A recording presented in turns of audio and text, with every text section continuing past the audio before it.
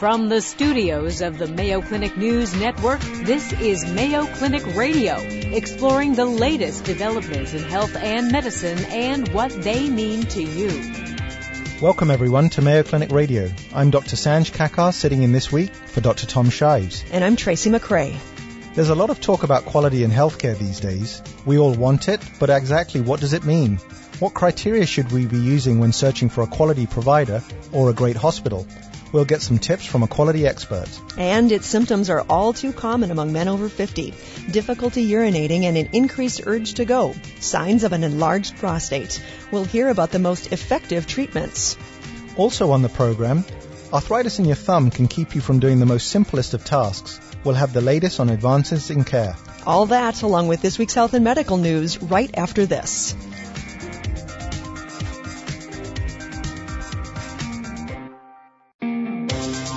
Welcome back to Mayo Clinic Radio. I'm Dr. Sanj Kakar, sitting in this week for Dr. Tom Shives. And I'm Tracy McRae. We all want quality in our healthcare, but just what sets quality in healthcare apart from run-of-the-mill or substandard care? Should we determine quality? Is it based on the hospital size, the experience or reputation of its medical staff, or the success rates of various surgeries? Is it all of that, or is it none of that, or is it something more? In this era of intense competition for healthcare dollars, what criteria should we use to identify quality healthcare? Here to answer that question and to explain what's meant by quality in healthcare is Dr. Victor Montori. Dr. Montori is an endocrinologist and internal medicine specialist at Mayo Clinic. He's studied how to design healthcare systems to best serve patients. Welcome back to the program, Dr. Montori. It's great to have you here. Delighted to be here. Good to see you again, too. It's been a while. Longer than it should be. That's true. Let's just first of all say you're an endocrinologist, but you're here not to talk about that at all. Explain to me how you started working with patients in diabetes and got to this point today. Yeah, so I spent quite a bit of my time taking care of patients with diabetes, and they have chronic conditions, and usually it's not just diabetes. But for the last 10 years, I've led a group that has been focused on answering a key question in healthcare, which is what's best for you and your family. And what's interesting about that question is that there are three sources of uncertainty about what's best for you and your family. One is the science behind the options that are available to you. And oftentimes that science is not complete. Sometimes it's corrupted. And how we know what we know is not necessarily optimal. So there's opportunities there. The second way in which we have uncertainty about what's best for you and your family is what's best depends on what you value. And so understanding how people value different aspects of their life and of their health and health outcomes allows us to identify what is the best option for you. But we cannot do that without having the patients participate in discussions with us about these options. That's sometimes called shared decision making. And the third thing is that, particularly in chronic disease like diabetes, when you give people recommendations about way to go forward, those recommendations have to play out in their daily lives, in whatever context that is. And so figuring out how healthcare fits into their lives such that they can implement it in their lives is an important step in this. If they can't implement it, we call them non-compliant. And in part, it's because we've poorly designed that treatment to fit to their lives and to have the smallest possible footprint on their lives. We call that minimally disruptive medicine. So that's essentially what I do with about 80% of my time, is to advance evidence-based medicine, shared decision-making, and minimally disruptive medicine, and answer the question, what's best for you and your family. So Dr. Montori, recently with all the healthcare reforms that have happened, you mentioned value-based healthcare. When I think of that, I'm thinking of providing the best outcome for our patients at the lowest cost. So how do you see where Mayo is heading in this and your work is relating to this? Yeah, so there are some really nice aspects of that and some really problematic ones. So first, I think it's important that people have access to care that is competent, that it's able to deliver the best possible state-of-the-art science in medicine. But that's not enough. It needs to be careful. It needs to make sure that it deploys its technologies and its know-how on the right person, the right time, the first time. And that's what we normally refer to as high quality and safe, reliable healthcare. So it has to be careful. And then imagine an outer layer of that. It has to be kind. healthcare has to see each person for who they are, where they're coming from, what's their biography, and more importantly, what's their situation now, and what are the optimal ways of addressing that situation. That kindness of seeing each person for who they are is an important part of healthcare delivery. Formulas that put outcomes or quality or experience over cost that signify this value sort of idea are very useful to focus the mind as to how to improve things. We may want to get more out of the resources we put into healthcare. But we have to be careful because it also drives at things that can be easily measured. And some of the issues in particular related to careful and kind care may be much more complex, and if they cannot be easily measured, may be easy to forget. So high-value care, for me, is careful and kind care, and that's what we need to be driving towards. So, for example, in your field, diabetes care, my understanding, it used to be that for diabetes care, what was looked at was, are we measuring, for example, hemoglobin A1C? Correct. But in the future, the emphasis is not are we measuring it, but are we managing it such that we actually decrease the hemoglobin A1C, so our actions actually have some particular outcome. Is that how you see it trending? No, way beyond that. I think most patients with diabetes, if you ask them how much they care about their hemoglobin A1C, they probably would tell you that they don't feel it. It doesn't make them particularly sick, particularly if they've achieved some degree of control. And the issue is, how do we help them live with the fact that they have diabetes? They may have other chronic conditions, often depression, back pain, nerve pain goes along with that, and they may have heart disease as well, etc. They may have a bad knee. There are a number of things that will be affecting their health care. But maybe their daughter who married this guy is now coming back to live with them because this guy turned out to be an abuser, and she has these two beautiful granddaughters, and now they come to live with you, and you're the patient with diabetes, and now is your main concern your hemoglobin A1C or the future of your granddaughters, right? And so it becomes complex really quickly. The goal of us is to care for that person in their situation as it is, recognizing that while they're busy worrying about the health of, in this case, the patient's daughter or the granddaughters, maybe they're not going to put as much attention on their diabetes. And we shouldn't be, bringing out our index finger and pointing at them and asking them to do more for their health care. They have other goals right now. Our job is to be empathic with that situation and support a very holistic view of their health, not just a target metabolic or laboratory marker. So you're talking more of the multidisciplinary approach that, for example, is done here at Mayo? It's interesting because there are multiple ways of defining multidisciplinary. When I started, for instance, in research about 10 years ago, multidisciplinary meant different kinds of doctors. And I think today we're looking at the fact that to take care of someone in a comprehensive way, not only do you need health professionals on the one hand, but you also need the village, the community. There are community actors that can play a significant role in supporting the care of patients. Oftentimes we think about the patient and taking care of him or herself, but if you look carefully, it's almost never the case. In fact, when it is the case, it's a sad situation. They're lonely. When it is the case, what it is usually the case is that there's a family behind, or there's a community behind. Maybe it's a community of one or two other people, but that community makes a big difference in the care of those patients, in helping them overcome the health challenge and helping them implement the healthcare tasks.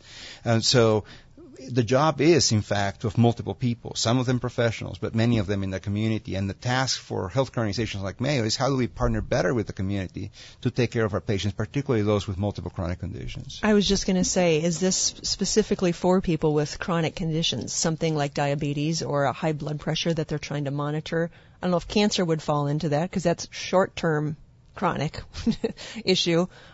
Is that the type of healthcare issue that you're talking about, something that's considered to be chronic? It's easier to imagine these problems when we imagine the patient with many chronic conditions. I think it affects many other people as well, but some people, let me put it this way, I don't mean it exactly like that, but some people are lucky in that they're visibly sick. When you're visibly sick, it's somewhat easier to gather up support from your social network to help you overcome your problem. when you have multiple chronic conditions, for instance, when you're a cancer survivor, when you have diabetes or hypertension, these are not diseases that show up necessarily as you interact with people. It's much harder to get the help that you need and want from your community. That's where the work of being a patient and getting that support becomes much more difficult. So yeah, it's easier to imagine with multiple chronic conditions, but patients surviving cancer, facing transplantation, even some people undergoing surgery who then need rehabilitation will need a village to recover. We're talking about quality in healthcare with Dr. Victor Montori. Dr. Montori is an endocrinologist and specialist in internal medicine at Mayo Clinic. We're going to take a short break. You're listening to Mayo Clinic Radio on the Mayo Clinic News Network. Welcome back to Mayo Clinic Radio. I'm Dr. Sanj Kakar, sitting in this week for Dr. Tom Shives. And I'm Tracy McRae. We all want quality in our healthcare, but just what sets quality in healthcare apart from run-of-the-mill or substandard care? Should we determine quality? Is it based on the hospital size, the experience or reputation of its medical staff, or the success rates of various surgeries? Is it all of that, or is it none of that, or is it something more? In this era of intense competition for healthcare dollars, what criteria should we use to identify quality healthcare? Here to answer that question and to explain what's meant by quality in healthcare is Dr. Victor Montori. Dr. Montori is an endocrinologist and internal medicine specialist at Mayo Clinic. He's studied how to design healthcare systems to best serve patients. Welcome back to the program, Dr. Montori. It's great to have you here. Delighted to be here. Good to see you again, too. It's been a while. Longer than it should be. That's true. Let's just first of all say you're an endocrinologist, but you're here not to talk about that at all. Explain to me how you started working with patients in diabetes and got to this point today. Yeah, so I spent quite a bit of my time taking care of patients with diabetes, and they have chronic conditions, and usually it's not just diabetes. But for the last 10 years, I've led a group that has been focused on answering a key question in healthcare, which is what's best for you and your family. And what's interesting about that question is that there are three sources of uncertainty about what's best for you and your family. One is the science behind the options that are available to you. And oftentimes that science is not complete. Sometimes it's corrupted. And how we know what we know is not necessarily optimum. So there's opportunities there. The second way in which we have uncertainty about what's best for you and your family is what's best depends on what you value. And so understanding how people value different aspects of their life and of their health and health outcomes allows us to identify what is the best option for you. But we cannot do that without having the patients participate in discussions with us about these options. That's sometimes called shared decision making. And the third thing is that, particularly in chronic disease like diabetes, when you give people recommendations about way to go forward, those recommendations have to play out in their daily lives, in whatever context that is. And so figuring out how healthcare fits into their lives such that they can implement it in their lives is an important step in this. If they can't implement it, we call them non-compliant. And in part, it's because we've poorly designed that treatment to fit to their lives and to have the smallest possible footprint on their lives. We call that minimally disruptive medicine. So that's essentially what I do with about 80% of my time, is to advance evidence-based medicine, shared decision-making, and minimally disruptive medicine, and answer the question, what's best for you and your family. So Dr. Montori, recently with all the healthcare reforms that have happened, you mentioned value-based healthcare. When I think of that, I'm thinking of providing the best outcome for our patients at the lowest cost. So how do you see where Mayo is heading in this, and your work is relating to this? Yeah, so there are some really nice aspects of that and some really problematic ones. So first, I think it's important that people have access to care that is competent, that it's able to deliver the best possible state-of-the-art science in medicine.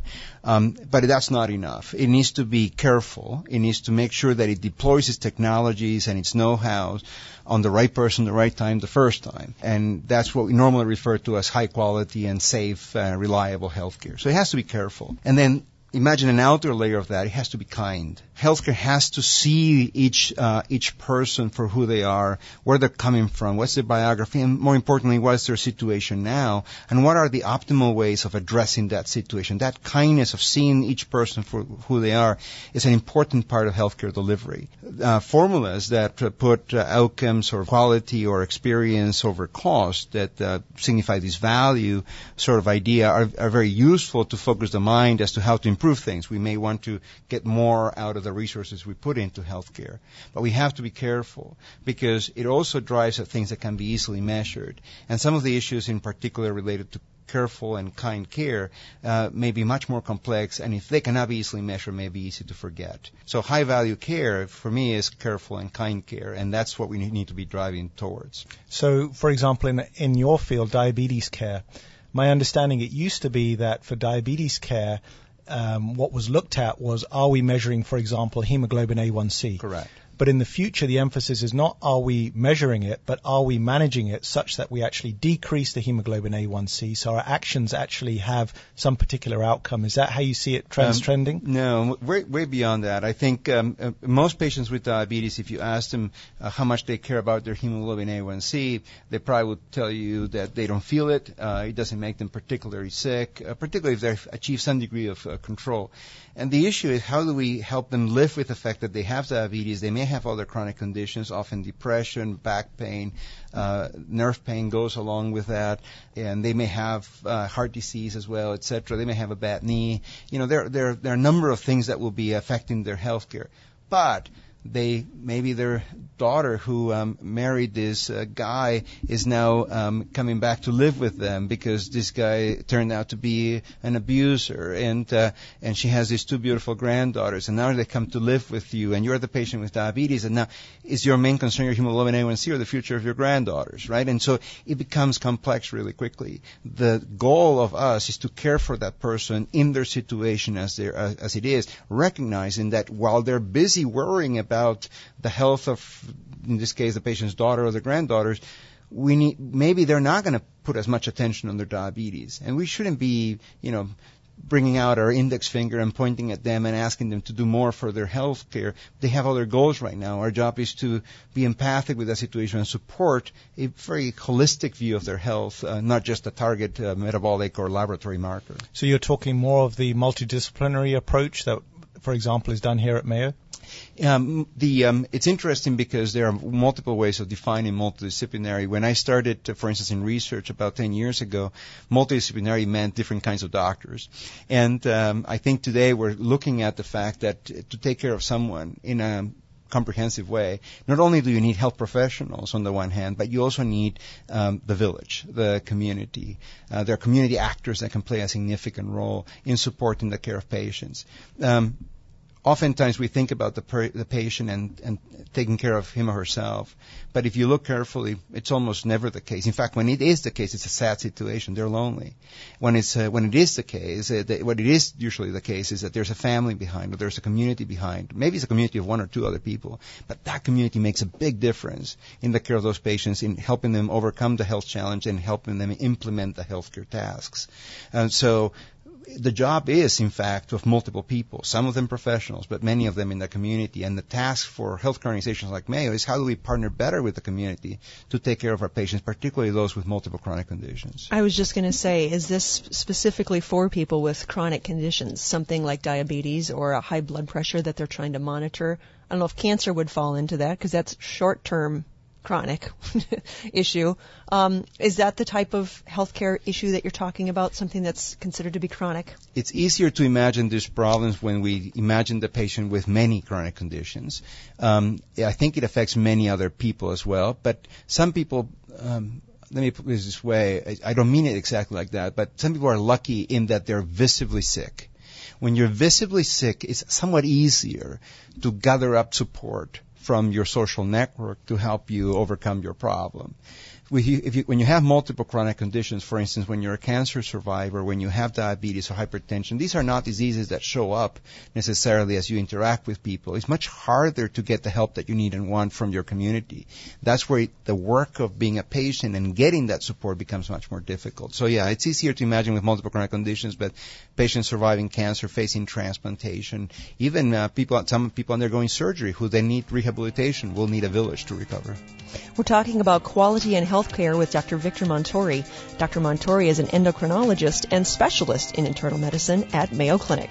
We're going to take a short break. You're listening to Mayo Clinic Radio on the Mayo Clinic News Network.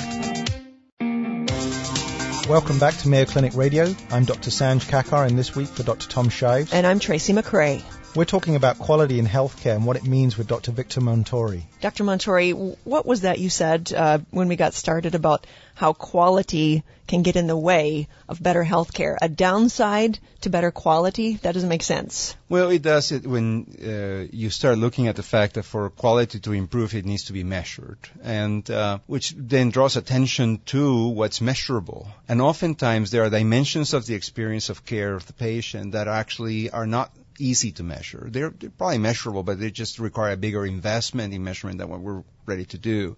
And as a result, you will have blind spots in the way you describe the quality of your care system, and you may draw attention to things that, because they were easy to measure, were selected first, but they're actually not that important. You were talking briefly, Dr. Kacker, about the A1C measure in diabetes. The reason it was chosen for quality was because it was available. It's in the lab results. It was one of the first things that got mechanized in the electronic medical record. Everybody could report, and people can be held accountable to the particular number, which is easy to interpret. But it doesn't mean anything. And that meaning part was, we'll get to it when we get more sophisticated, when we get more resources, but we got stuck. That's the only measure really that we use to judge the quality of diabetes care. So that's one way in which quality gets in the way. It forces our attention, focuses our attention on things that perhaps are not that relevant. There are other ways in which quality may get in the way, particularly because we have access to the data that is generated within healthcare. What about issues that affect the quality and outcomes of patients that are outside of what the data that healthcare generates? And in the UK, there's a wonderful example where they've had now years of experience measuring the quality of care in diabetes, and you have multiple measures, and they have multiple interventions to improve that quality of care. And what they've noticed is that the measures that they've been tracking do not track with outcomes of those patients in terms of morbidity and mortality. The best determinant of how people will do is where they live. Well, that brings us on to the question of access of healthcare and cost of healthcare. Obviously, in the United States, it's very diverse. You mentioned the United Kingdom. They essentially have a single-payer system, a government system, whereas in the United States, we don't. How do you see that having an issue in terms of quality with the myriad of different insurance companies? That's a very complicated question. I think that if you think of people living to, basically get to their, to achieve their dreams and to realize their hopes. The kinds of things that can get in the way is limited education or poor health. And it's our job, I think, as a village, as a society, to enable people to have the best possible chance at realizing their hopes and dreams, which basically means we must invest and ensure universal access to education, and we must invest and ensure universal access to high-quality care. We also have to invest in the things that promote health, which, of course, healthcare is only a small little part, but have to do with high-quality access to food, high-quality access, security in terms of where you're going to sleep at night, and be free from violence and things like that. And so that's our society's obligation, I think. I think we've gone a long way in terms of reducing the number of people that have no access to health care in the United States. That's reduced quite significantly in the last few years. And I think that, for instance, for my patient with diabetes has made a big difference, which is they no longer depend on their job. Or they're no longer tied to their job to get the care they need for their diabetes. If they want to move jobs, now they are not at risk of having a pre-existing condition that will essentially kick them out of the insurance market. So those are improvements. We have more ways to go in that direction. But access to care, I think, is a fundamental. If it is not a human right, it's pretty close to being one, particularly if we're committed to making sure people can realize their hopes and dreams. I'd like to bring you back to that point that you talk about the village. I like that concept. I can sort of picture that in my mind, because many times in our surgical practice, we see patients who have the right diagnosis and we know the right treatment, but it's the wrong time for them to have that treatment in their life. They may be going through some issues with depression or anxiety or familial issues. How do you see us moving forward to try and reconcile that so we have the right patient with the right diagnosis at the right time? Well, difficult to give a prescription at the moment, but one thing I will tell you is that surgeons must move from informed consent to shared decision making. In the informed consent process, you're really you're really having the conversation with the patient that says, "You need this surgery.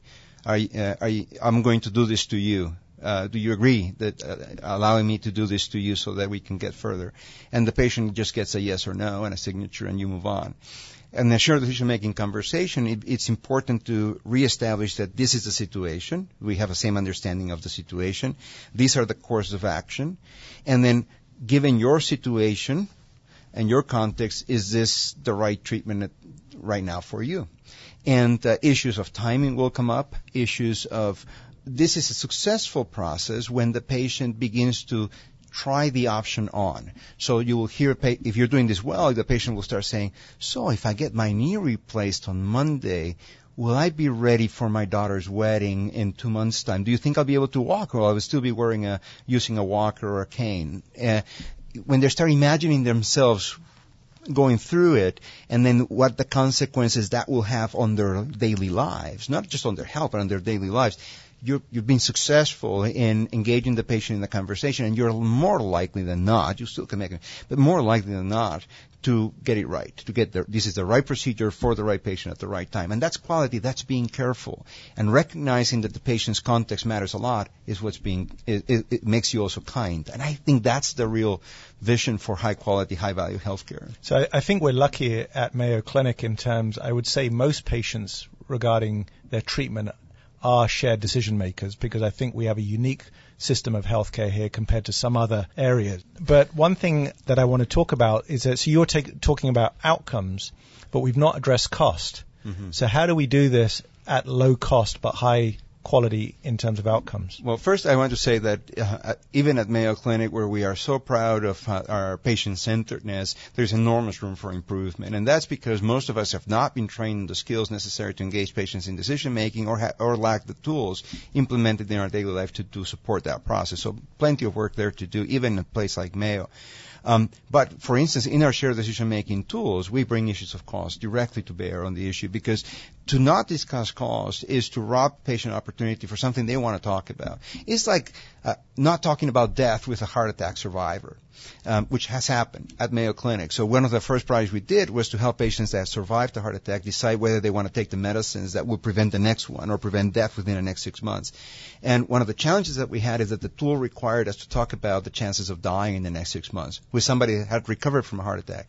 And some of the health professionals that routinely take care of patients with heart attack were not interested in having a conversation that confronted the issue of death, because they thought that will negatively impact the recovery of the patient. When we went and talked to the patients, there was a major relief in their mind, in their face. There was a major relief in their face, in that they were able to finally talk about the one thing they were most worried about, which is, will I die the next time? If people want to find out some more information about what we've been talking about, where would you direct them? Well, I think that the work at Mayo Clinic that's been done in this area is very well documented, and there's a blog that people can go in to read and also contribute. Best way is to Google Care Unit, K-E-R-U-N-I-T, Mayo Clinic, and they'll get to the work that we've been doing for over a decade. Thanks so much, Dr. Montori, for coming in to talk to us about quality in healthcare. Dr. Montori is an endocrinologist and specialist in internal medicine at Mayo Clinic. Thanks for being here, Dr. Montori. Thank you for having me. Still to come on Mayo Clinic Radio, benign prostatic hyperplasia is the most common prostate problem in men over 50. We'll talk with a urologist about best treatments for BPH. And arthritis in the thumb. It can be painful and severely limit your ability to do the simplest of tasks. We'll hear about advances in treatment. Coming up, the latest health and medical news with Vivian Williams. You're listening to Mayo Clinic Radio on the Mayo Clinic News Network. Is your teen getting enough sleep? I'm Vivian Williams with your Mayo Clinic Minute. The CDC says probably not. Their new study shows teenagers need 8 hours a night, but most don't get it. Why? Well, schools start too early, before 8:30 a.m. The CDC wants more kids to get more sleep. And many children getting ready for that first day of school can get pretty anxious about it. Anxiety is normal. It's a normal part of life, and it's good for us to be anxious. It helps us prepare for things. It helps us stay out of danger. Mayo Clinic Children's Center psychologist Dr. Stephen Whiteside says to reduce back-to-school anxiety, try these things. Talk to your kids. Take them to visit the school and teachers before the first day and have them practice doing homework. If the anxiety does not go away or is disruptive, talk to your doctor. Heart disease is the focus of a study about kids with mood disorders such as depression. The American Heart Association says those children may be at increased risk of cardiovascular disease. They say a healthy diet and regular exercise are important for heart and brain health. Well, here's news about the flu. Johns Hopkins University researchers are working on a nasal spray flu vaccine that works better than injections for those who really need it, the elderly and babies under 2. And in other news, fried chicken, biscuits and gravy, and sweet tea, staples of the classic Southern diet. Now, Southern cooking may taste really good, but a study in the journal Circulation shows it may also raise your risk of heart disease. Researchers say to gradually replace some of those foods with healthier options, such as baked chicken instead of fried. For more health news, visit the Mayo Clinic News Network. I'm Vivian Williams. Welcome back to Mayo Clinic Radio. I'm Dr. Sanj Kakar, sitting in this week for Dr. Tom Shives. And I'm Tracy McCrae. It's one of the most common problems that men have as they age, and it comes with a range of uncomfortable symptoms, including difficulty urinating, increased frequency in the need to urinate, and in some cases, a urinary tract infection. We're talking about enlarged prostate gland, medically known as benign prostatic hyperplasia, or BPH. It's estimated that about 14 million men in the U.S. have the symptoms of BPH. Just what causes BPH, and more importantly, how is it treated? Here are the answers to those and other questions about BPH is Mayo Clinic urologist Dr. Amy Krambeck. Welcome back to the studio, Dr. Krambeck. Thank you for having me. Always good to be here. Now, the last time that you were here, I said, what else could we talk about? And you said, I spend a lot of time working with enlarged prostate glands. And I thought, well, that's got to be pertaining to at least half of our audience. Yes, it's a very common problem. It's about half of my clinical practice is seeing men and treating them for enlarged prostates. About 50% of men the age of 60 will have symptoms associated with enlarged prostates, but about 90% of men age 85 and older have symptoms of enlarged prostate. So it's very common. And I would suppose that as the population ages and people are living longer, that's why you have this even more in your practice. Yes, and it really affects people's quality of lives. We take for granted that we can urinate when we need to and feel relieved afterwards, but many men suffer with inability to relieve themselves, and it's painful, it's uncomfortable, they can't sleep. They change their daily habits around when they can go to the bathroom and where they can go to the bathroom. So, Dr. Krambeck, you mentioned that it was patients that tend to be older, but what about in the younger generation of men? Can it happen in a 30 or 40-year-old? Very rare. Okay. For it to be present in a late 30s, 40s, 50s, but it does happen. A lot of those patients have family members that have BPH or have had BPH surgery.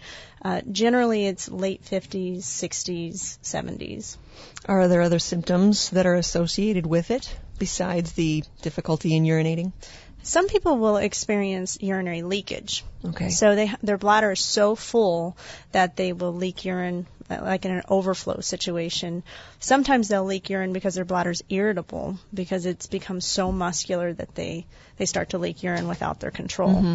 So urinary leakage is a symptom that most people don't realize is associated with enlarged prostates. Some men can form stones in their bladder because the urine is not being evacuated. It sits, it crystallizes, and they have stones. That can result in blood in the urine for some men. So what is the main way that you diagnose it? Generally, we'll have the men come in with a voiding diary. So they keep track of how often they urinate, how much they urinate, and how much they drink. We do a urine test to look for infection. And then we might do a flow study. So we have them urinate in a fancy toilet, and it measures how fast the urine comes out, and then we do an ultrasound to see what's left in their bladder. So that's the baseline workup. Now we men are very proud, and so we may not want to admit that we have this problem. Do you find that's a problem with a lot of the men to admit that they have this and come in to seek your attention, or do they come at a very advanced stage? I find that there's generally two groups of men. There's a group of men that is very in tuned with their health, and they notice the symptoms early, and they want to have it corrected immediately. And then there's the other group of men that want to ignore it, and they are the people that say, I've never had a symptom until the day I couldn't urinate. So it's really two different cohorts of people, two different groups. I would have to imagine some of them are maybe concerned that prostate cancer is the problem. Yes, and people are evaluated for prostate cancer if they come in with voiding symptoms. So generally, if you have difficulty urinating or you're in retention, we will do a PSA and a rectal exam to evaluate for prostate cancer. But in general, most men who have these symptoms, it's a benign problem. It's not cancerous. It's normal for the prostate gland to grow throughout the course of your lifetime. Now, my understanding with the rectal exam is that sometimes that can artificially raise your PSA level or your prostate-specific antigen. Is that still the case? It's still the case. We still get the PSA test before we do the rectal exam. It's important to have the blood test drawn before. In general, if we see an elevated PSA, we look to see if we did the rectal exam before or not, and we may want to repeat it again if it was done after the rectal exam. So you said those numbers of people that are affected by this, the older they get, the more likely it is. What can you do to help people that are diagnosed with BPH? Well, there's varying levels of treatment. So the first level is just environmental changes. Try to drink less at night so that you need to urinate less in the evening. Avoid bladder irritants. Avoid alcohol. Decongestants will cause your prostate gland to contract and make it difficult to urinate. So that's the first level. First of all, what are bladder irritants? Good question. So hot, spicy foods, artificial sweeteners, caffeine, carbonated beverages. Is that why you're giving up Diet Coke? That's why. Well, I don't have a prostate, but yes, it's a good reason to give it up. Very good, yes. So, yes, basically any soda is an irritant to the bladder. So that's a general first step to try. If those little changes do not help, then you can move on up to medical therapy. So there's several medications available that can be taken on a daily basis to help relax the prostate, open the channel, make it easier to urinate. If medications don't work, then we move on to surgical interventions and surgery. There's so many different treatment options. Some options are office-based, minimally invasive, but other options require an overnight stay in the hospital. We've heard a lot in urology about the use of robots. Can you explain that in terms of the prostate treatments? Yes. So most of the prostate treatments are done with an endoscope. So a scope that's placed through the urethra, and it's all natural orifice, no cutting, no incisions. For very large prostates, there are robotic prostatectomies. So they don't remove the whole prostate gland, but they use the robot to remove the center of the prostate gland. And that's the only procedure where we use the robot for enlarged prostates. So you make these patients bionic then by using the robot? The robot makes everything better, doesn't it? If you could put a laser in the robot, you're even better. When it comes to prostate cancer, you would remove the prostate. Because I don't understand anatomy, can you remove part of the prostate to make it easier for them? That's exactly right. Okay. So for prostate cancer, the whole gland is removed. And that can be problematic because you worry about the nerves that sit around the prostate gland. You worry about the sphincter muscle that sits around the prostate gland. If there's not cancer present, we can actually remove just the center of the prostate gland, or the adenoma, the abnormal enlargement. And that's usually what we do if it's just BPH, there's no cancer, and we're trying to relieve the voiding symptoms. So we only remove part of the prostate gland. It is not a treatment for prostate cancer. I would have to imagine that when patients come to see you and maybe they are concerned that it is prostate cancer, hopefully that they would be a little relieved to find out that there are options. It's not cancerous and there's options to help improve their life. Yes, I have to say that these patients are the happiest patients that I have after they've had treatment. They don't realize how poorly their quality of life was when they came in. And then when you see them 3 months after surgery, they're very happy. Very good. We've been talking about diagnosing and treating BPH with Mayo Clinic urologist Dr. Amy Krambeck. Thanks for being on the program once again, Dr. Krambeck. Thank you. When we come back, when we think of arthritis, we think of shoulder or knee arthritis and not the thumb. But arthritis in the thumb is a lot more common than you'd think. And we'll hear about a new approach to treating it from our guest host. You're listening to Mayo Clinic Radio on the Mayo Clinic News Network. Welcome back to Mayo Clinic Radio. I'm Dr. Sanj Kakar, sitting in for Dr. Tom Shives. And I'm Tracy McRae. It can make doing the simplest of tasks, things like opening a jar or turning a doorknob, difficult or impossible. It may cause severe pain, swelling, decreased strength, and range of motion. We're talking about thumb arthritis. It's a common problem that comes with age. Well, just how common is arthritis in the thumb, and what treatments are available? Lucky for me, our co-host today knows the answer. If we're going to put those questions to him, orthopedic surgeon Dr. Sanj Kakar. Thank you first of all, thanks for filling in for Dr. Shives. It's great to have you here again. It's a real pleasure and honor to be here, Tracy. How common is arthritis in the thumb? So amazingly, it is extremely common. It affects about 8 to 12% of the population and about 50% of women aged over the age of 70 years of age. So if you think about it, with our baby boomers being fitter and stronger, there's a significant incidence of thumb arthritis out there. Now, are you saying that you get arthritis just in your thumb, or is it because the thumb is so important, that's what we're highlighting? Can you get arthritis just in your thumbs? Yes, at the base of your thumb. So if you feel at the base of your thumb and just put some pressure there, sometimes that's what causes pain, and that's what we're talking about in terms of basilar, so the base of the thumb arthritis. I cannot believe it, and I just have to stop for just a moment to say a public apology to my mother-in-law, who so often will say, I can't do anything with my thumbs anymore. They're so weak and they just hurt. This must be what her situation is. Well, my father has it as well, so Wow. It's very common. So is it osteoarthritis? Is that what we're talking about? Yeah, so there's two forms of arthritis. There's one arthritis where the cartilage gets injured, and that tends to be osteoarthritis, where bone is rubbing on bone and the cartilage wears away. Okay. So if you imagine two china plates, they're smooth, and suddenly one of them becomes roughened like sandpaper, so it's rubbing on the other china plate, and that can cause pain. And the other form of arthritis is called rheumatoid arthritis or inflammatory arthritis, where you have the tissue gets angry and it actually affects the joint and attacks the joint itself. And that is just in the thumbs. You can have this type of arthritis. Rheumatoid arthritis tends to be all over the body, okay, whereas osteoarthritis tends to be in particular joints. It's very common, for example, in the knee. You can have an injury to your knee where you've had, for example, a ACL injury, and that can lead to knee arthritis. Is this pain, or is it also weakness, or all of the above? All of the above. It's pain and stiffness and weakness and swelling.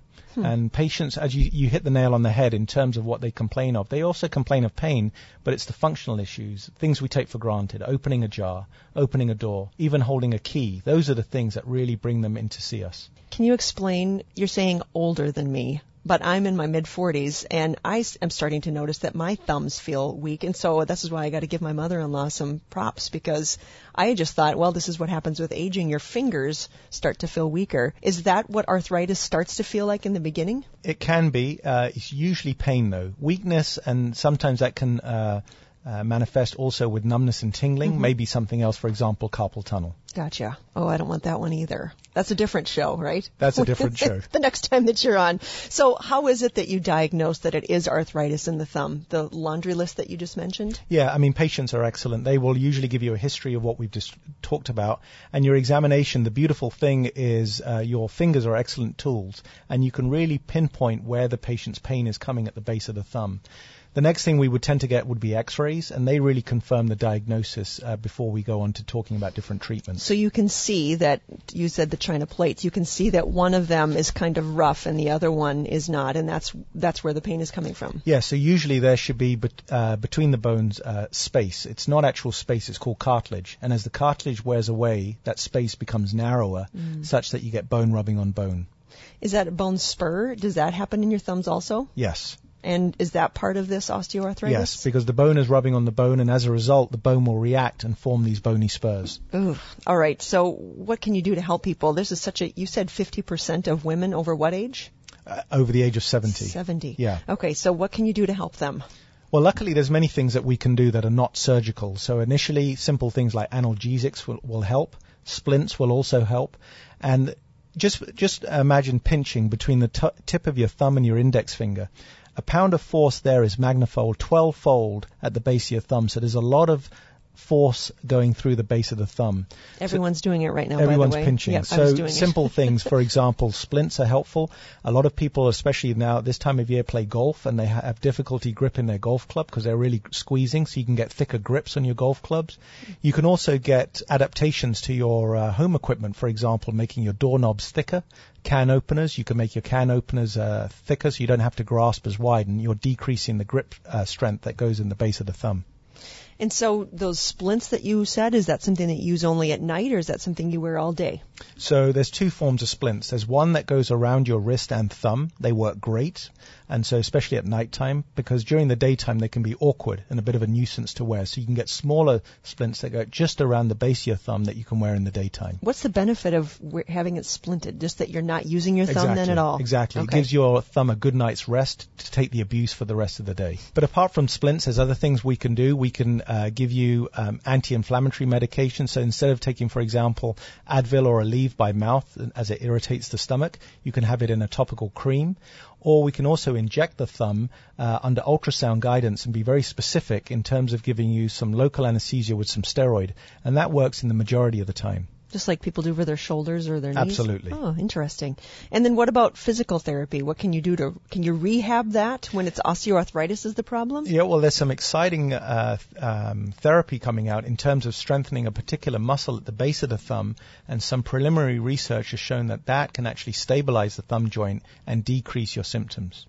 And so I have to wonder, as we're going forward into the great 21st century, well, we're here, but as we move through it, can those joints, will there be a point where they'll be able to be replaced if people are feeling pain from arthritis? Yes, so there are many treatment options for thumb arthritis if we're thinking about surgery. The classic or the gold standard is to remove the arthritic bone in the thumb. It's called a trapeziectomy, and that has stood the test of time. One of the concerns, however, with that is that it does afford you pain relief, but in somebody who's particularly active, for example, a manual laborer, they'll put so much pressure on the base of the thumb that the longevity of that operation may not be known. And so we are working in terms of understanding how the thumb moves in a better way to perhaps improve our, for example, joint replacements. So hip and knee replacements, they have a great track record, but in the hand, not so much. When they work great, but there are complications. So we're beginning to understand the thumb kinematics, or how the thumb moves, in a better way to get a better joint replacement. And when you say you replace that thumb bone, why can you not replace both sides of that joint? Is that what you're doing? Am I just not understanding? No, yeah, there are some joint replacements that resurface or replace both sides, but they have a higher complication rate because there's so much load going through there, and you have to remember the bones are actually pretty small. So what other new treatments are available? What are things that people can look forward to if they have this problem? So you can do minimally invasive treatments, for example, arthroscopy, which is where you put a small camera in the base of the joint and you shave away those bony spurs that you were talking about earlier on. And also we're making our joint replacements better. And that where you'd be shaving off, it sounds terrible when you say it, but I can understand how it's better than replacing the bone.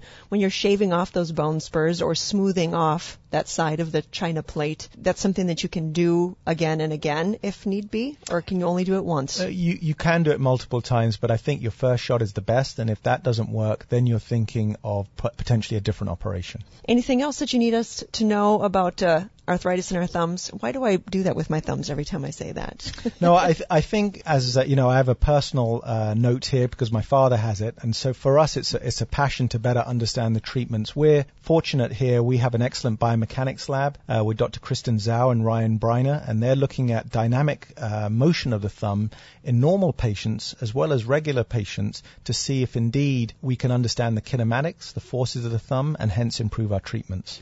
Well, thanks so much, Dr. Kakar, for explaining this new treatment for arthritis of the thumb, and thanks for co-hosting the show this week. It's been a pleasure. Again, Dr. Sanj Kakar is an orthopedic surgeon at Mayo Clinic. And that's our program for this week. For more information about topics discussed today, visit us on the web at Mayo Clinic News Network, where you can access a podcast of today's show, previously aired programs, and the latest news from Mayo Clinic. Tweet us your health and medicine questions at hashtag Mayo Clinic Radio. You've been listening to Mayo Clinic Radio on the Mayo Clinic News Network. Our senior producer is Rich Diekman. Our social media editor is Jennifer O'Hara. For Mayo Clinic Radio, I'm Dr. Sanj Kakar, sitting in this week for Dr. Tom Shives. And I'm Tracy McRae. Thanks for being with us. Any medical information conveyed during this program is not intended as a substitute for personal medical advice, and you should not take any action before consulting a healthcare professional.